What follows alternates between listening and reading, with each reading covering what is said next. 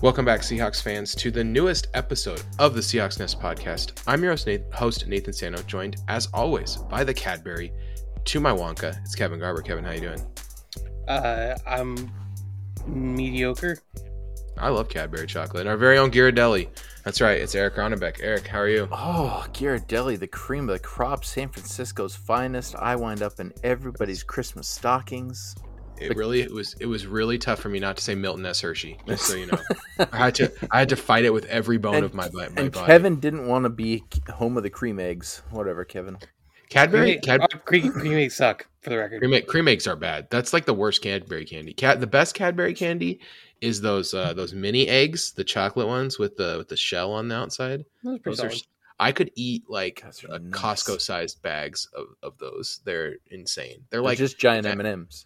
No, they're way better. The chocolate's better and the shell is better. It's like if M&Ms were perfected. So, M&Ms perfected. Anyway, let's get into it. Seahawks played football last week, and they certainly had a game. They played against the statue of Ben Roethlisberger. The defense looked moderately better. The first half was bad, 14-0. The second half was interesting. The overtime was depressing. But I wanna start with this. We a lot of talk this week about just Jamal Adams in general. Jamal Adams, he very notably bounced a interception off his face at 1,000 miles an hour in this game. So there's a billion words have been written about Jamal Adams and the Jamal Adams trade, and I think rightfully so, because we said on this podcast, this Jamal Adams trade is fine if the Seahawks are picking 24 or later in both of these drafts, right? The Seahawks have to make the playoffs and either have a good record or make the playoffs and win the first game. Otherwise, this trade is not good, and it's trending very quickly in the direction of the not good right now. And so, Jamal Adams is getting there's just a lot of words being written about Jamal Adams. So I want to do a temperature check. I try not to overdo long view stuff like this because we, unlike most podcasts, keep going in the summer, and this is just like stealing from off-season content. But people want to hear about it. So, Kevin, how do you feel about Jamal Adams right now? We gave him the big money contract, right? He's locked in. He's going to be with us for quite some time. Jamal Adams, how do you feel about it right now? So, Jamal Adams, the thing about Jamal Adams for me is I feel like a lot of people are looking at Jamal Adams, the player, very specifically when they have their take on this. And Jamal Adams, the player, is probably the best pass rushing defensive back in the NFL and one of the best in NFL history. He's a person who's shown ability to handle tight ends in coverage. He's shown basically every trait you would want in a plus strong safety. My issue is not with Jamal Adams, the player. My issue is with the Seattle Seahawks, because I feel like the front office went out and followed a mandate to get a superstar to plug in on that defense, to get Bobby Wagner some help, to make Russell Wilson happy. And the defensive coaching staff did not have a plan for him, did not know what they wanted to do with him. Do you feel like it was just like a desperation Hail Mary kind of thing? Like, oh, this is a really good player that's available and we'll figure it out, as opposed to trying to target a guy that fits in the scheme? I feel like you just said two separate things, and I agree with half of them. I don't think it was a desperation Hail Mary. I think it was he's a plug and play kind of guy. We'll know what to do with him when he gets here. We'll figure it out. And I think that part of it is exactly true. That was, Pete having faith in Pete and Pete's guys.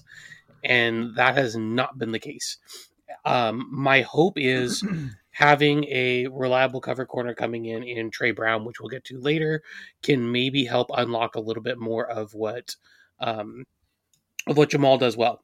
Because we saw down the stretch last season when Jamal was playing at his most effective despite a myriad of injuries, a lot of it had to do with his usage. He needs to play a lot of his snaps in the box and close to the line of scrimmage in order to do the things that he truly excels at.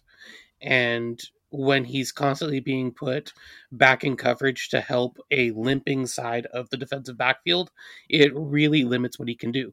So as of right now, I still think that we could end up with several years of all pro level safety play. I don't think that Jamal Adams has fallen off. I don't think his skills are anything except for what I thought they were in the first place. I just feel like we've had a couple seasons of significant mismanagement. I agree with part of what you said there, which is that like he's at his best when he can play closer to the line of scrimmage. But I don't mind when he was dropped into coverage for the Jets, he was just much better than he's been so far with us dropping into coverage. And I do think it's the kind of coverage schemes that we ask him to do more than just dropping him into coverage.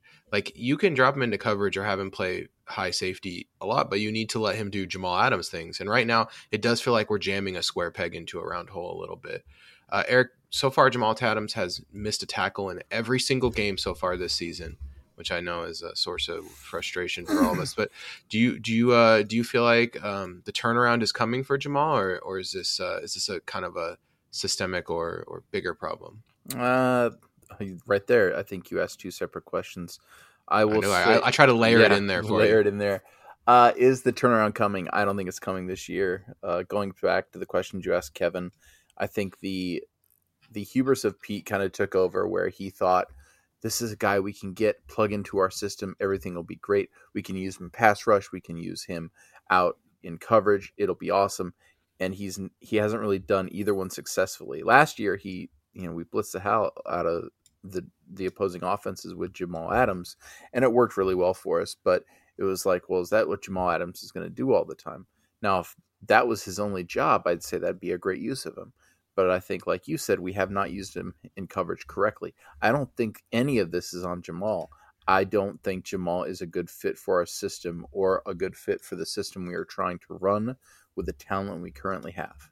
If you look back at when we got Jamal Adams, Pete probably thought our pass rush was going to be a little better and that our secondary wouldn't be so inept. He probably thought the linebackers were going to fall in line. Everything would be fine. He didn't realize that Bobby Wagner will, in fact, age, that the other guys coming in on the other side of Bobby Wagner will have some growing pains. I think this is a defense that could suddenly take a big quarter turn or half turn next season. I think that is possible. But as of right now, I feel like Jamal Adams getting better in our system is, if it gets better this year, it's not going to be markedly better where you would say, oh, this is what we got with Jamal Adams. I don't see that this season. So the Seahawks in DVOA right now are still 9th. They're still in the top 10, even at 2-4. Our estimated win total for this year is 3.4. So we've underperformed thus far. Do you guys think there's any specific reason that we've underperformed kind of the expectations based on the kind of the advanced metrics there? Like why are the Seahawks underperforming? Why do we only have 2 wins and not 3, or even on the lucky side 4? I'll tackle first if you don't mind, Kevin. Yeah. I think it comes down to early in the season. I mean, we had a great week 1. Week 2, we gave that game to the Titans. There's no other way you can look at it. Week 3 against the Vikings, this was a game that, although we lost by 10 points, what was it? This was still an extremely winnable game. That entire game we thought we were going to win as fans, and it was like, holy crap, we're going to lose this game? Are you kidding me? So right there, that's just games. Didn't even score in the second half, right? Yes, and this is with a healthy Russell Wilson. This is with a running game that we're supposed to be using. So, defense be damned, that was a game we should have won, especially with Shane Waldron and all these great things we kept hearing about and a healthy team on offense. I think that is 2 wins right there. Mix that with the San Francisco win, that's 4 wins. And Russ gets hurt, we can weather that storm. And even these last couple weeks, I mean, God bless Gino. We should have at least been a little more competitive at the end of those games. Kevin. Yeah, it's tough. It just feels like when the game is on the line, I think, I don't know who it was a national media guy. Maybe it was like Ryan Clark. He said, Geno Smith can keep you in the game, but he's not going to go out there and win it for you. And man, that just feels like it's 100% true, Yep. right? He keeps us in the game, but we need someone else to step up and make the big play. And right now, I just don't know who that is. Like, who's going to make the toxic play that kind of pushes us over the top in these close games? And I could totally see us being the team that just consistently is losing by 3 points, 7 points, 10 points, and is hanging around in every game. And oh, they're dangerous. The Seahawks team isn't as bad as everyone thinks, but the advanced mexers love the Seahawks, but we're just barely losing every game because of all this little stuff, this little stuff that's very frustrating. All right, Kevin, why do you think we've underperformed so far? I think that there's a little bit of a balance where last season we outperformed our differential. We had some pretty significant luck, especially early in the season. We won some games that, you could argue we probably shouldn't. The only team that we really took care of business against was Atlanta. And you could argue we're getting the other side of the coin this season. Like, what's last season look like if we don't have plays like the final drive against Minnesota and the touchdown pass to DK? The answer is this. This is what that looks like. So I think that's definitely one part of it. Another part of it is some of the kind of clutch performances that we came to rely on. Russ got injured, so Gino's out there. Fumbles are kind of fluky, but we have an interception and a fumble by our backup quarterback as our last offensive plays in the last 2 games. That's the kind of thing that is more prone to happening with your backup quarterback in there. Some of the injury luck stuff caught up to us. It's not surprising when your aging quarterback ends up missing a few games here and there. We have the greatest kicker in NFL history, but dude's missed 2 field goals and an extra point so far this season, and that has been something to consider. So I think it's a lot of those things adding up, and basically we were operating above the curve last season, and we're operating below the curve so far this season. I think regressing to the mean is something that is likely to happen, but the NFL season's short. Yeah, so last season we basically outperformed our win expectation by 1 win. And I agree, like if we just underperform by 1 win this year, it looks like we'd be heading towards like a 10-win season, probably a fringe playoff team, but that could get worse, right? Our win expectation could get worse as Gino plays puts more games in the hopper. If Russ is back, if Gino plays 2 more games and then Russ comes back, this is a salvageable season probably, or at least playoff contention is there. If it's longer, that's a big problem. Yeah, so our odds to make the playoffs according to Football Outsiders right now, it has our playoff odds at 25%, and to me that feels about right. If they predict that we will go 8-9, and I think that's probably close to it, unless Rush comes back on fire or this defense takes a bigger step forward than even we saw last night. Because there was problems with this defensive performance. Let's get into it. Okay, so the defense comes out. They don't allow a ton of points, but only 23 points, and that's in overtime too. But I didn't think it was a great defensive performance, just a good one. Ben Roethlisberger looks terrible. Let's just throw that out there. That guy. Would you rather start Ben Roethlisberger next week or Geno Smith? Geno. Probably Geno. Yeah, that's I think says everything you need to know about Roethlisberger. And what did we say before the game? You gotta take their terrible offensive line. You gotta get Ben off his spot. And whenever Ben was actually rushed, it wasn't so good. Okay, Ben under siege, he had a weird fumble, right? Like what was that? Oh, according to him, it wasn't, because he talked to an astrophysicist or something. What? You saw that weird fumble though, right? Like it's just like he went to do the pump fake, because he always does like 9 pump fake clutches, and he heard footsteps, because there were footsteps bearing down on him, and he basically like missed his offhand when he was going to do like the double clutch, and like kind of let up like it was going to touch his other hand, and it just went straight into the ground. Yeah. So Steelers had a lot of angry things that they shouldn't have been angry about in this game. 2.21 seconds on his average time to throw, though. Like, I mean, they were getting rid of the ball fast. He was throwing the ball fast. We only had 7 pressures, and so they made it. Sacks.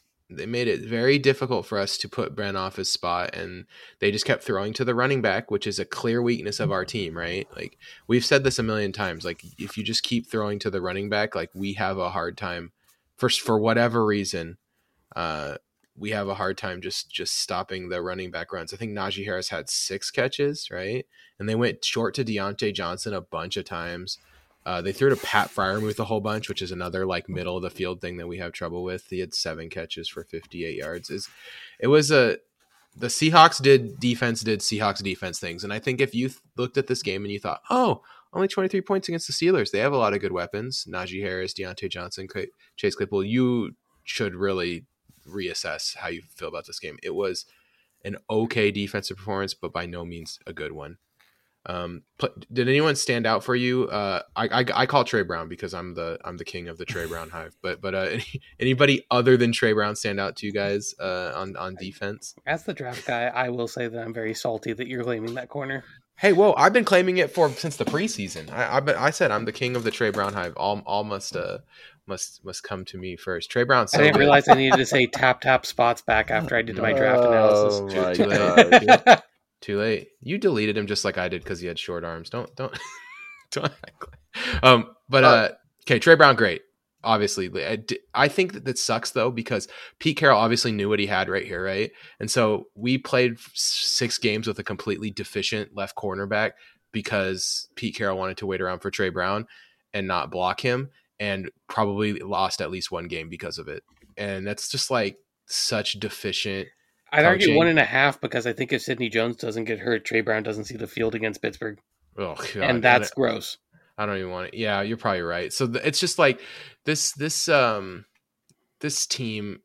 Yeah, Pete Carroll, whatever. It's Pete's defense, and it's his fault. He's doing a terrible job with this defense. Like he gave the veteran a shot. He hates starting rookies. Then go get Richard Sherman. Like go get Stephon Gilmore. Go get CJ Henderson. There's so many good quality NFL. Go talk to Denver, who has like 7 starting quality NFL outside cornerbacks, and be like, hey, what can we give you for one of those? Because obviously we need to win this year, right? It's not like oh yeah, well, we'll just it'll be an off year. We'll get a great Russ is hurt. We'll get a great draft pick. We don't have a first round draft pick, so we have to actually be good. We need to try because we can't just be. Because other teams have done this, right? Aaron Rodgers has a down year. Green Bay just uses their first round pick to try to improve their team, right? That's the thing other teams with great quarterbacks have done. Saints were bad like every other year for a long time, right? But they use their bad years to kind of refill but this can't be a refill year for us because we already traded our first round pick. We have to be good, and we have cap room. We have assets. Like, why did we play with bad cornerbacks for 6 weeks? Pete's killing me. I'm slowly dying, guys. Yeah, this is one of the many exhibits in the if it's down to Pete or Russ, this is why we choose Russ. Evidence file. Yeah, Kevin. I know. I wanted you to talk about Darrell Taylor though. Because I'll talk about Darrell Taylor because kind of coming out party. I mean, here's the thing. He had 24 pass rushing snaps, 35 overall snaps, and that includes the fact that he went out of the game with an injury. Which we're hearing he might be playing, so I'm happy to hear that it's not a serious one because that was pretty scary. Pete said just a sore neck. So his head fell off. Got it. Oh, sorry. No, he said sore neck, not a neck thing. We're good. Otherwise, it'd be like headless Taylor out there. He's dead. Yes, he's literally dead. It is the Halloween season, Kevin. So he got a couple of pressures. He made a bad offensive line look bad, and even with as fast as Ben was getting rid of the football, he still was able to get to him a few times. And so this is one of those things where you want a pass rusher like Darrell Taylor to be able to get a good number of snaps and never have a game where he fully disappears. That's what killed us with Jadeveon Clowney was. He had, like, you were putting him on a milk carton every couple of games. Darrell Taylor hasn't had one of those games yet. No matter how many snaps he plays, he at least shows up for a couple of snaps where you're going, whoa, Taylor's on that play. And I thought actually he had more than 2 pressures, because I went back and just like tried to watch Darrell Taylor a little bit, and there's 2 players I was watching on defense, Darrell Taylor and Trey Brown, and I thought that one thing about him is, you talked a lot about how you thought he had like elite athletic skills, but just wasn't able to kind of put his pass rush set, and they just really unleashed him as a speed rusher in this game. He looks so bendy around the edge, around the tackle, and I thought he did a really good job getting around the tackle and making plays. And yeah, it was kind of sucked because it looked like he was kind of emerging, and it's like, yeah, he's going to be the guy, like they're going to let him play, half of the snaps or more, and they're going to let him really kind of be our primary pass rusher. They're getting the Frank Clark role, right? And then of course the weird neck injury, and then they made it extra scary because they did what they're supposed to do, play it safe. I'd rather not. Apparently Darrell Taylor was super pissed though. Like he was like, I'm fine. I can get up. Let me get up. And they're like, nope, don't move. I love that about him. Yeah, but that's very Darrell Taylor. Like, remember that clip? The Tennessee clip. We're gonna whoop their ass. Yeah, it's just that is Darrell Taylor. Like he's a gamer, and so I love it. I'm excited to see him come back. All right, so we got Darrell Taylor. We got Trey Brown. Okay, Eric, who's your guy? DJ Reed. This was a secondary that we've had no faith in. And I'm not saying that DJ Reed was this amazing corner this week, but he had like 2 pass deflections. It looked like 3. He had a nice breakup. He was going up against a good receiver and an offense that is sputtering. We need to keep this in check a little because the Steelers don't have a prolific offense anymore. But it was a nice little building brick to build things on, little foundational piece to get this young defense going forward a little bit. He had 2 great pass breakups. Him and Brown both had excellent run stops, including Brown with the stand up run stop to save the game on the. You just thought on that play when he thumped Ray McLeod on the outside. McLeod on the outside, and you just thought when that came through, it's like, man, that's a tough tackle. But man, low man wins. He did it. he got low on it and got on his knee and really like pushed. And I mean, that's the kind of thing you show people. Like another thing for DJ Reed though, he had a couple of pass breakups that counted. His best pass breakup, in my opinion, was in the end zone, and it was a play that didn't count because of a defensive offsides penalty on Alton Robinson. Yeah, but he jumped up and broke up that pass. That was another one where he played the man, he played the ball. Like at this point, I feel like DJ Reed is playing at least as well as Shaq Griffin was when Shaq Griffin was playing reliably well. Not his peak play, but at least like his solid level play. And if we can get that level of play on both sides of the field at corner, I think it really changes up what our defense does.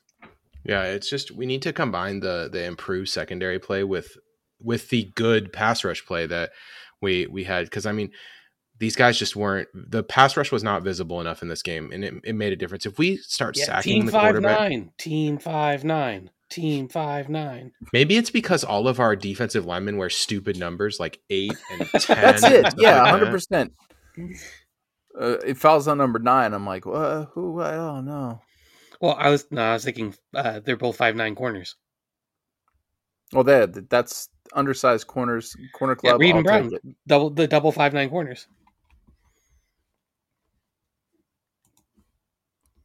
Nathan, I think, has had to mute himself due to small people in the room. Oh, that's terrible. So actually, we'll probably end up having to cut this anyway. That's fine. Let's keep going. Anything else? Do we want to go special teams, Kevin? We never talk special teams. Oh no, you want to go special teams? Oh, see, I was waiting. We talk all 3 phases in this game. Yeah, all 3 phases, Nathan. Travis Homer, special teams world champion. I don't know. He had Travis Homer, not a schlub until they put him in, and he was a schlub. I thought DJ Dallas did a good job of taking out the end zone and not making me hate him for it. That was really nice game. I hate our return game because it's like they run back every kick and then they fair catch every punt. Although this game they did return 3 punts. One of them, Tyler Lockett, almost got murdered. One of them, Freddie Swain, almost got murdered. And I'm like, does the kick coverage not understand that they can return it? Is that the Is that the problem? Like, did they forget? They surprised their own coverage team. Oh god, it's rough. I don't know. I didn't know I couldn't do that. Kicking grades. Myers looks pretty good. He knocked down 240 plus yard field goals. Knocked in both extra points. Dixon is Dixon. He good. 65 Mr. Reliable. 65 yards on the longest one there. It's pretty sweet. So and should have had one down to inside the 3, except bro, is their punter looks like, as Flocktimus said, their punter looks like he ate Sebastian Janikowski. That guy is huge. I looked it up. His book score, which I mean they have to be, they embellish on this, right? Like they make him sound better, right? 6 foot, 255 pounds. You know who he reminds me of? That is big. That's a big boy. Do you remember Jared Lorenzen, the Kentucky quarterback who ended up on the Giants? Yeah. That was around the time you joined the podcast, Kevin, because I know you were really excited about that guy. That is absolutely incorrect, but I think you're off by like a decade, but that's cool. No, Jared Lorenzen, rest in peace, by the way. Oh, I'm thinking of a different R.I.P. I'm thinking about a different giant quarterback. No, this was the fat guy. They called him Pillsbury Throw Boy. Yep. You don't remember that? That guy. Maybe we just joked about him so much. Let's go to Seahawks offense. Every running time does go by. Every running back now hurt. Next week Penny gets back, so we can watch him do 5 rushes before he gets hurt. So we can watch another running back on a scale of 1 to 10. How much are we looking forward to the DJ Dallas era? I for one welcome our new DJ Dallas overlords. Remember the preseason, man. I like this guy a lot, and he's had a couple runs this year where he hasn't looked good, but yeah, I'd love to see it. Just hold on to the ball. That's goal number 1. You ready for this? I want to go in a different direction with this. First of all, Alex Collins' first 100-yard rushing game for the Seahawks since 2019. So good. Good job. Nice. I thought Alex Collins looked great, and it was noticeable when he went out. Like there was like, oh no. He had 2.7 yards per attempt after contact, 4 missed tackles forced, 3 10-plus yard runs too. So he was hitting them both long and short. When we leaned on him on that drive to start the second half, that was beautiful. I want to see Geno Smith do some designed runs. Geno Smith can run a 4.6 40. He's very fast. It is one of his big skills. I want to see them do some Geno Smith designed runs because I'm worried about what this team's going to look like if it's the DJ Dallas show. They can't do that. Wait, what if we do it? What if we do RPOs with a quarterback that might actually keep it? That's the thing. Does he just watch Russ too much and doesn't want to keep it? Because like he did. Keep I don't know because he'll throw over the middle. He did keep him all. Yeah, that's true. He did throw over the middle. I think it's too early to tell. This last week, he went 7 of 9 from 0 to 10 yards. I feel like that's more throws to the short middle than Russ has ever thrown. He's going all Johnny Mox. Russ is like, you got to throw it to the outside and never, ever, ever keep the ball. And he's like, I don't want your laugh. Geno did get a chance to like showcase much this game though, because he was constantly under pressure. The O-line wasn't helping him. I beg to differ. He definitely showcased Geno Smith's skills. Well, that's the thing about Geno Smith. Okay, he was 20 for 26. 77% completion percentage, 7.4 yards per attempt, and a touchdown when he was kept clean. When under pressure, 11 dropbacks, 6 for 3. He was terrible. He only threw for 16 yards under pressure. And this is Geno Smith, man, in a nutshell. Like you cannot let him get pressured. He got sacked 5 times. He just got the crap beat out of him. And Geno Smith under pressure is really bad. And he was getting pressured on a third of his dropbacks, which is horrible. Like you just cannot have that. That is not. Dwayne Brown got beat like a drum this game. It was not my favorite Dwayne Brown game. That is not the. I mean, they had 6 sacks, 15 pressures, and it was coming from everyone too. Highsmith, Watt, Hayward, Wormley, Ingram. Like they had everyone coming in to do it. I mean, Ingram only pass rushed 11 times and got 2 pressures. Like they were bringing guys in that don't even normally play very much and just killing us with them. So, yeah. If Geno's going to be successful, I think you need to do some design runs to get the pressure off balance because that they were basically saying like, hey, you can run between the tackles. That's allowed. We're going to play wide nines with both guys. Like these guys are going to be so far outside the tackles and we're just going to speed rush. And now your tackles aren't going to be able to keep up, but beat us running. Beat us running up the middle. And we were just like, the whole first half, we just decided not to do it.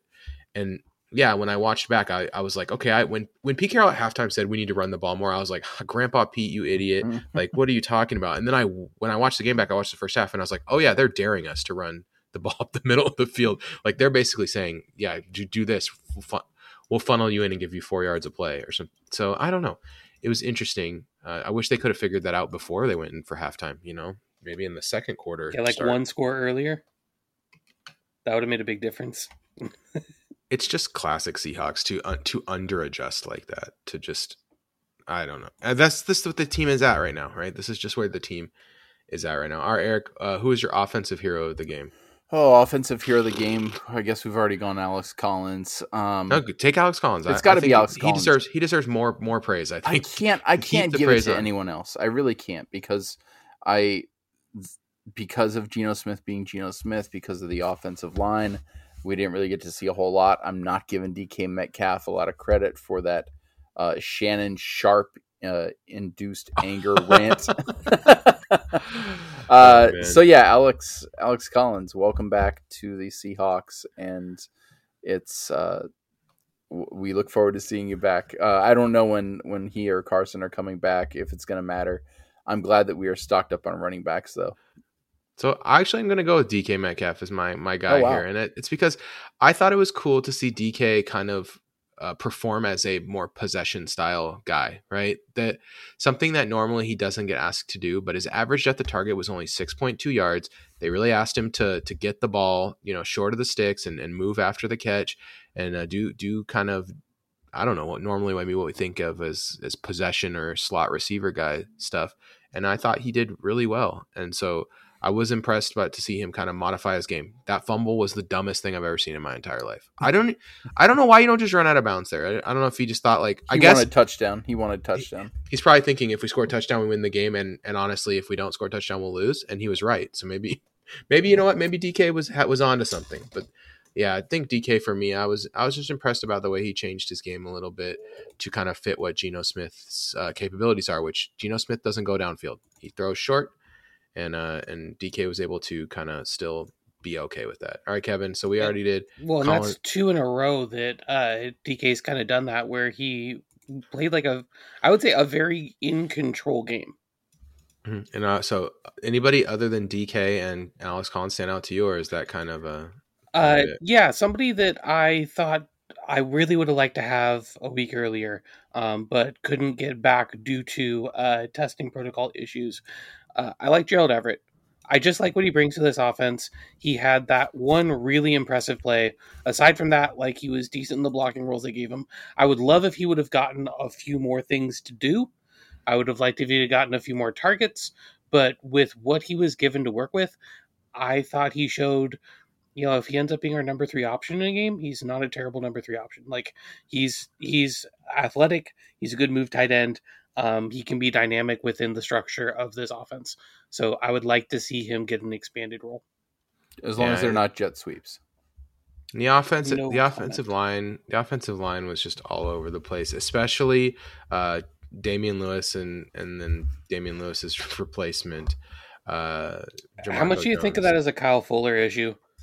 I don't know. I thought Kyle Fuller looked okay in this game. He was not noticeably bad. So that's probably as good as you can expect from Kyle Fuller. He didn't ever stand out. I'm like, oh, Kyle Fuller, what a block. But I don't know. It's hard to say. I often feel like a center that has issues figuring out what the help side should be can end up leaving guards and it's hard to tell because knowing exactly what the blocking scheme is a difficult thing to parse while you're watching game tape. But I feel like oftentimes when you have subpar center play, you end up having I thought Gabe Jackson had a really good game.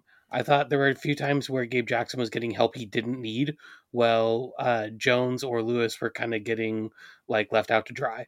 And those are things that aren't going to necessarily show up for Fuller. It's just mistakes that he's making. Their defensive line played so wide, and I just felt like there was gaps to run in that we were just that we were just not using. And Gino, of course, just drops straight back like Russ used to do, where he leaves his tackles hanging out to dry. If he just stays really high in the pocket too, we also wouldn't have had these same problems because they were just basically speed rushing on every play. It felt like Gino got like 9 passes batted down. Mm-hmm. Yes. Yeah. That was so frustrating, and it looked exactly the same every time. Just get higher in the pocket. Like he's so far back, and he's like his tackles have to work so hard every play because he's just too short to throw it over the middle is the problem. Oh my gosh, it's he only throws it over Kevin. the middle, 4 yards down the field. Like, yeah, he was doing his best Big Ben impression. Yeah, and the end of the game was insane. The end of regulation here with the fumble and then the recovery, the Swain running it back to the middle, and then the challenge, the ref just touching it, and then they stopped play, and then I feel like they got the call right. They did, but it was a mess. It was so messy. Like Pittsburgh fans can be like salty if they want because the scoreboard operator didn't understand when to stop the clock, but the fact of the matter is like that was how that play worked. So yeah, I'm hoping for a better game next week from Eugene Cyril Smith, and we can just get it going a little bit. I don't know. We need to win at least one of the next 2 games, and probably both if we're going to have serious aspirations of being a competitive playoff team. Yeah, right? if we can't win both games, then we're asking. Basically, we need Russ to come back ASAP, and we need him to win almost win out. We need him to win 1 of 2 against Green Bay and Arizona, right coming off the injury, which is tough. Those become, you have to get 1 of 2, and you might need to get 2 of 2. Russ will be so ready. We're just behind the 8 ball. We're super behind the 8 ball right here, and like we said, there's no reason for our team not to try to win, right? Like they need to try to win because we don't have a first round pick. Win the game. We do not have a first round pick. Yeah, that's not good. Don't worry, we'll get one in a couple years. Yeah, but the Jets, the Rams, yeah. Because of our pick plus the Jets record, they have the second best chance of getting the number 1 pick. So, we're helping their odds by 0.3 apparently %. So good job by them. Okay, I don't think we'll be that bad. No. So okay, let's get into it. Next week, the Seahawks face the New Orleans Saints, a team with kind of reverse issues of the Seahawks have had this season. A very consistent, high-performing defense as opposed to us with the very consistent, high-performing offense. A good special teams group, much like our own, but a very inconsistent, all-over-the-place offense that is very hard to peg on a week-to-week basis. Like 1 week, you think you got it figured out. You think the Saints got it figured out, and boom, they lose 27-21 to the Giants. Yep.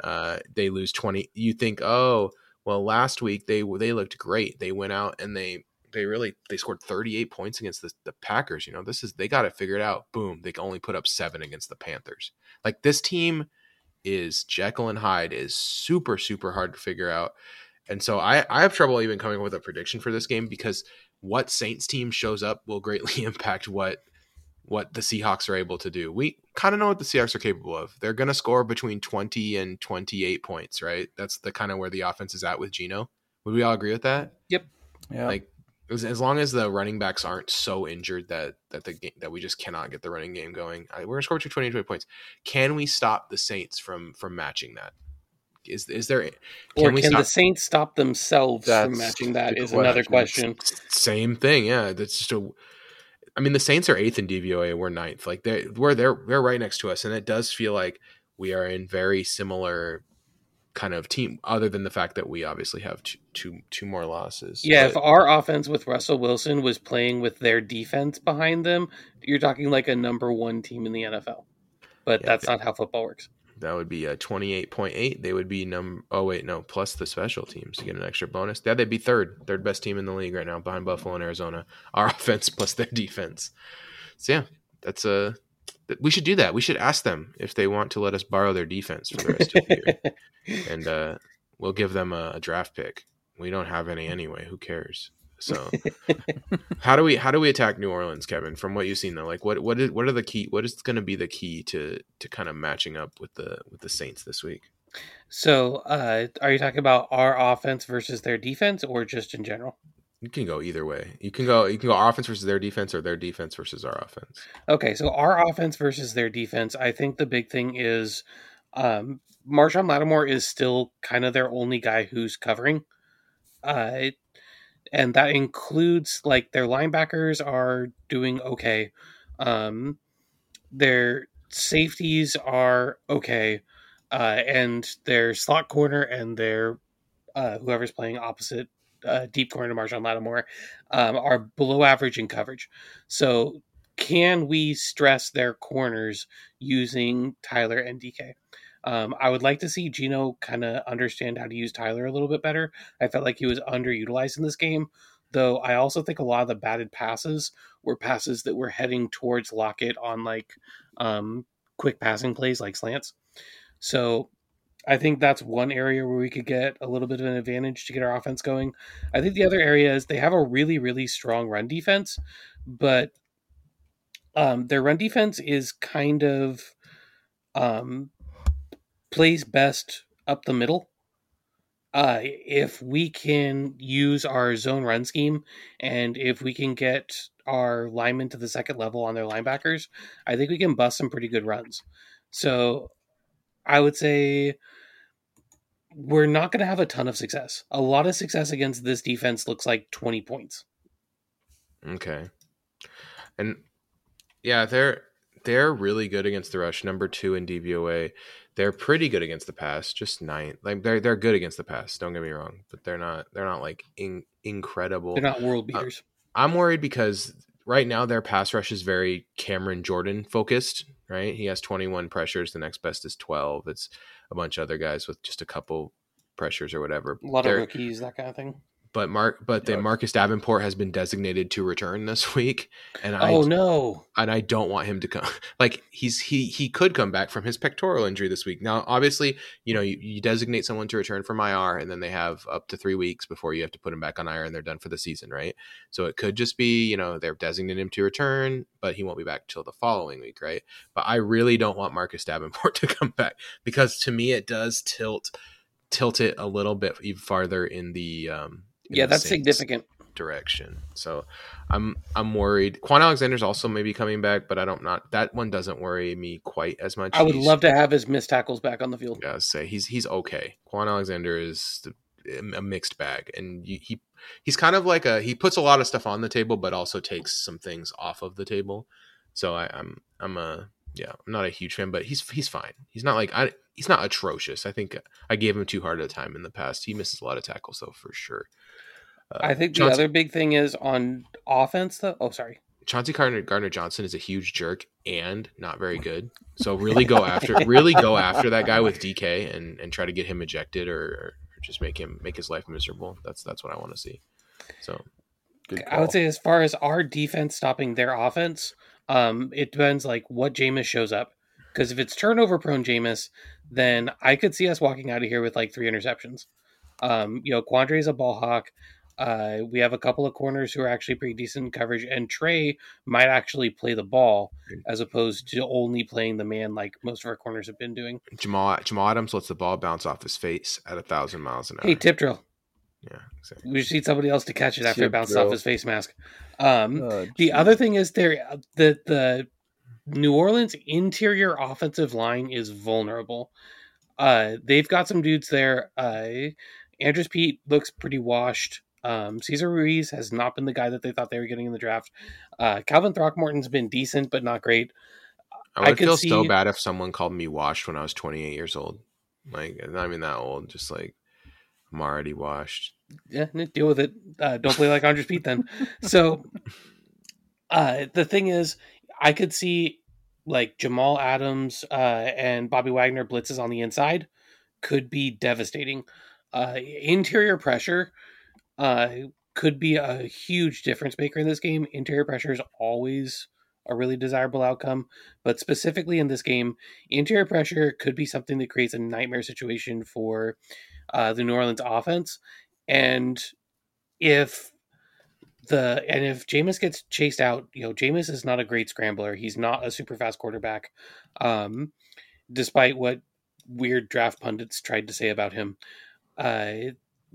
So if he's a guy who tries to escape from the pocket, when you have as fast of edges as we do in pursuit, that is a really bad situation for New Orleans.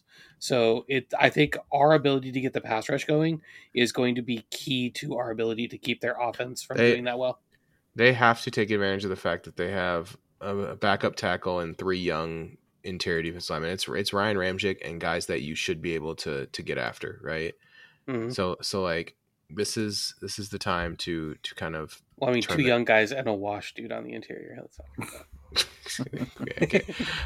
And their wide receiver situation is a joke. Like it's a bunch of guys that Ty Montgomery, Kenny Stills, Chris Hogan, Marquez Callaway. We should be able to cover these guys, turn them into a running team, and we are good at stopping the run. It is the thing that we are good at. Short passes to Kamara could be the death of us, though. Yes, if they just throw like 1,000 circle routes to Kamara and just get 6 yards every play, we will get. And man, it just sucks that something. Our coaching staff is so dumb. Like they have to, we have to know that it's coming, right? And then yes. And they're still not going to stop it. I already know I'm going to be sitting there in the fourth quarter, and Jameis, it's going to be 17-13 Seahawks, and Jameis is going to be driving down the field with 3-yard passes to Alvin Kamara, and then tight end seam routes to Adam Troutman, just over and over, just 1,000 of them, and Jawan Johnson just running down the field. It's just gonna be, oh my god, I'm already so mad. Wow, you're getting so anxious about this. I hate it because this is a winnable game. We are good enough to win this game, even with Geno. We have enough talent, but man, I just don't have the faith that that's what's going to happen. It's just hard. It's hard to, after what we've seen.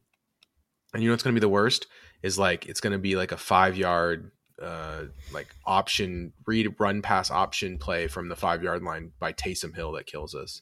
No, it's going to be a screen pass to Alvin Kamara where he breaks 2 tackles and runs 75 yards. Well, that's the other play. It's going to be one of each, right? We got 38-year-old Taysom Hill. No, I think he's only actually 31, but okay. All right. I mean, he's older than their washed guard. Let's do picks, Eric. I have the Saints at 27, Seahawks 18. 18. Nice. Yeah. That's a weird number. I like it. Yeah, I was going 22. I didn't want to be too weird. I didn't want to be Schwam level. Yeah. 117 to 41. 3. All right, Kevin, what do you think? I have New Orleans winning 20-17. I'm going to go 21-20 to the Seahawks. All right. So there are many ways to support the Seahawks Nest podcast. The best way to do so, head to patreon.com/SeahawksNest for as little as $1.24 a month. Get access to the Patreon Picks podcast. It's a lot of fun. It's already up for this week. So sometimes what I like is that I always forget like what my formatting is. So I've done 3 different formattings over the last 3 weeks. Wow. So yeah, go ahead and check out that Patreon's Pickscast though. It's a blast. And I just want to say thank you to the Patreons. I know it was probably really tempting to go in and cancel your subscription last week, and I wouldn't have blamed you, but no one did. You all stayed strong. You're all part of now we can be all suffer together. So thank you. And big thanks to Blake from Washington Fish Quest, who gets free advertisements in this section until someone else buys an ad. Check out his channel. I did not have time to do anything this week, really. So I did not want to see what his YouTube video was, but this week. But I know he's putting up two videos a week about, so he's got to have some new content. And I still liked that mushroom video from 2 weeks ago. So, all right, let's get into it.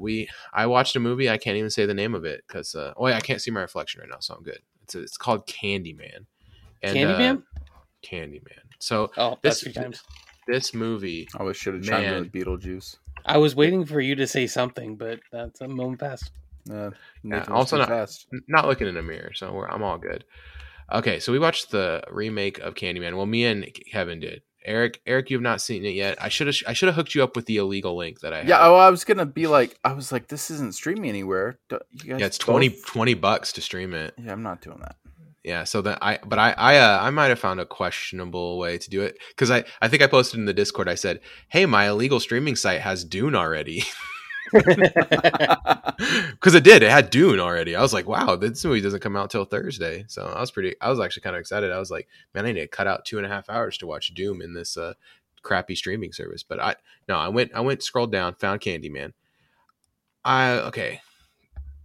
Kevin, I want you to start. What'd you think about the remake of Candyman? Okay, so let's start with this. What do the two of you think about the original? I like the original. I Eric, love what the do you- original. I think it's great. It was weird when I was a kid when it came out, but I feel like it gets better as I get older.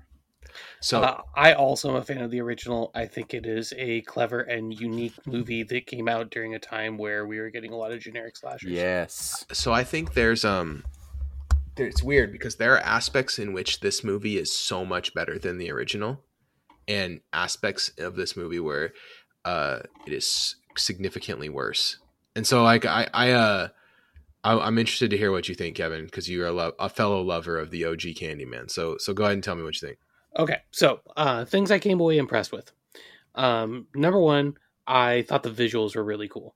The way that they used the mirrors, the way that the gore and the body horror worked, and the blend of VFX and practical effects were really cool. The shot composition in this movie is like an A plus plus plus plus. Like the way that I've heard that actually. the way that things are framed up, the way that they show things. A really good example of this is that scene where the guy's on the floor and the Candyman's cutting that the thing, and you can see the Candyman in the reflection, but you can't see him in the normal thing, and then it's cutting it all. Oh man, that's cutting. What's he cutting? Is he cutting a rug? Does he? He's cutting like a it's like a screen that a movie's being projected on. Yep. With his hook. Yeah, he's cutting a projector screen inside of the gallery. But the entire gallery sequence was good. Yeah.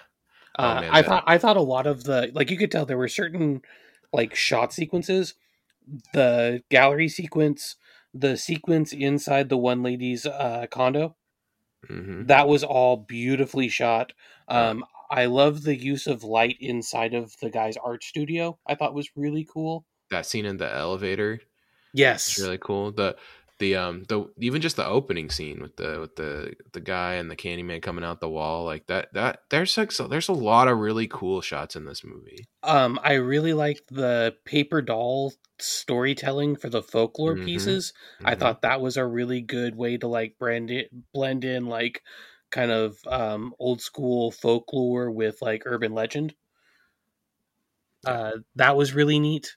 That was a really good way to bring in some cultural touchstones on that. I thought the acting was pretty solid, though there were times where the acting was really campy, and the campy acting felt appropriate for horror, but not appropriate for the overall tenor of the movie. Yes, and I thought Yahya Abdul-Mateen was really good. And then the other actors were hit and miss depending on the scene. Some of them were really good in one scene, and then in the next scene, I was like, okay. And then the teenagers in the bathroom, the acting was and that scene added really hardly anything to the movie. So it took a moment. Yes, they could have spent 5 minutes developing the characters they wanted me to care about, which is my biggest problem with the movie, is that they don't develop any of the characters enough to make me give a crap about them too much, which is tough because I think the movie is asking me to care about the characters, but I just didn't. At the end of the movie, I was like, I want to care more, but I just don't. So that's kind of tough for me. So yeah, I agree with you though. The visuals are amazing. The tie-ins to the original movies I thought was really cool. Yeah, and the fact they kept it all in about 90 minutes, I always appreciate that. When they busted out original Candyman's voice. Yeah. I was like his voice is so good. Just the way that guy talks, man. It's an all-time voice, yeah. Yeah, he's got the I don't know, it got some good baritone to it. Yeah, it's just very good voice.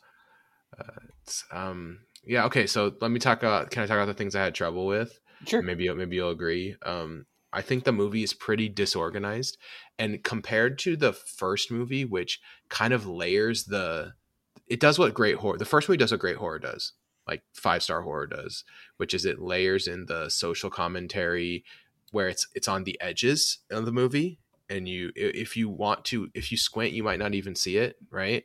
But it's 100% there, and it's there for you, because like horror movies, that's how you really dig in, right? As you try. And this movie, it's like a guy hitting me in the head with a book over and over. Like I don't know, like this the literal definition of gentrification was said like a bunch of times, and anytime one of those art critics started talking, I was like, this should have been cut. Like, get this out of here. I don't like this. It's so extra to just be like hammering me with this that's so with something. blunt. It felt like they were the writer or the director was not confident in the point they were already making very well.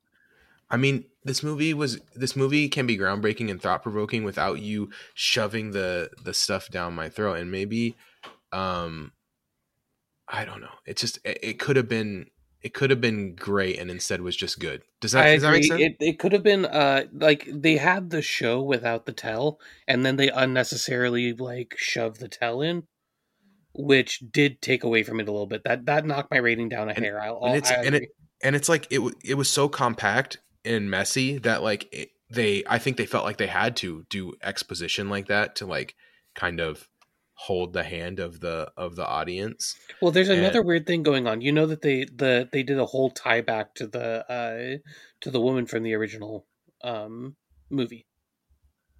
Yeah, I mean, I felt like some of that was because they were trying to tie in the 3 Candyman movies to try and make like a Candyman extended universe situation, and I wish they would have just let some of it go.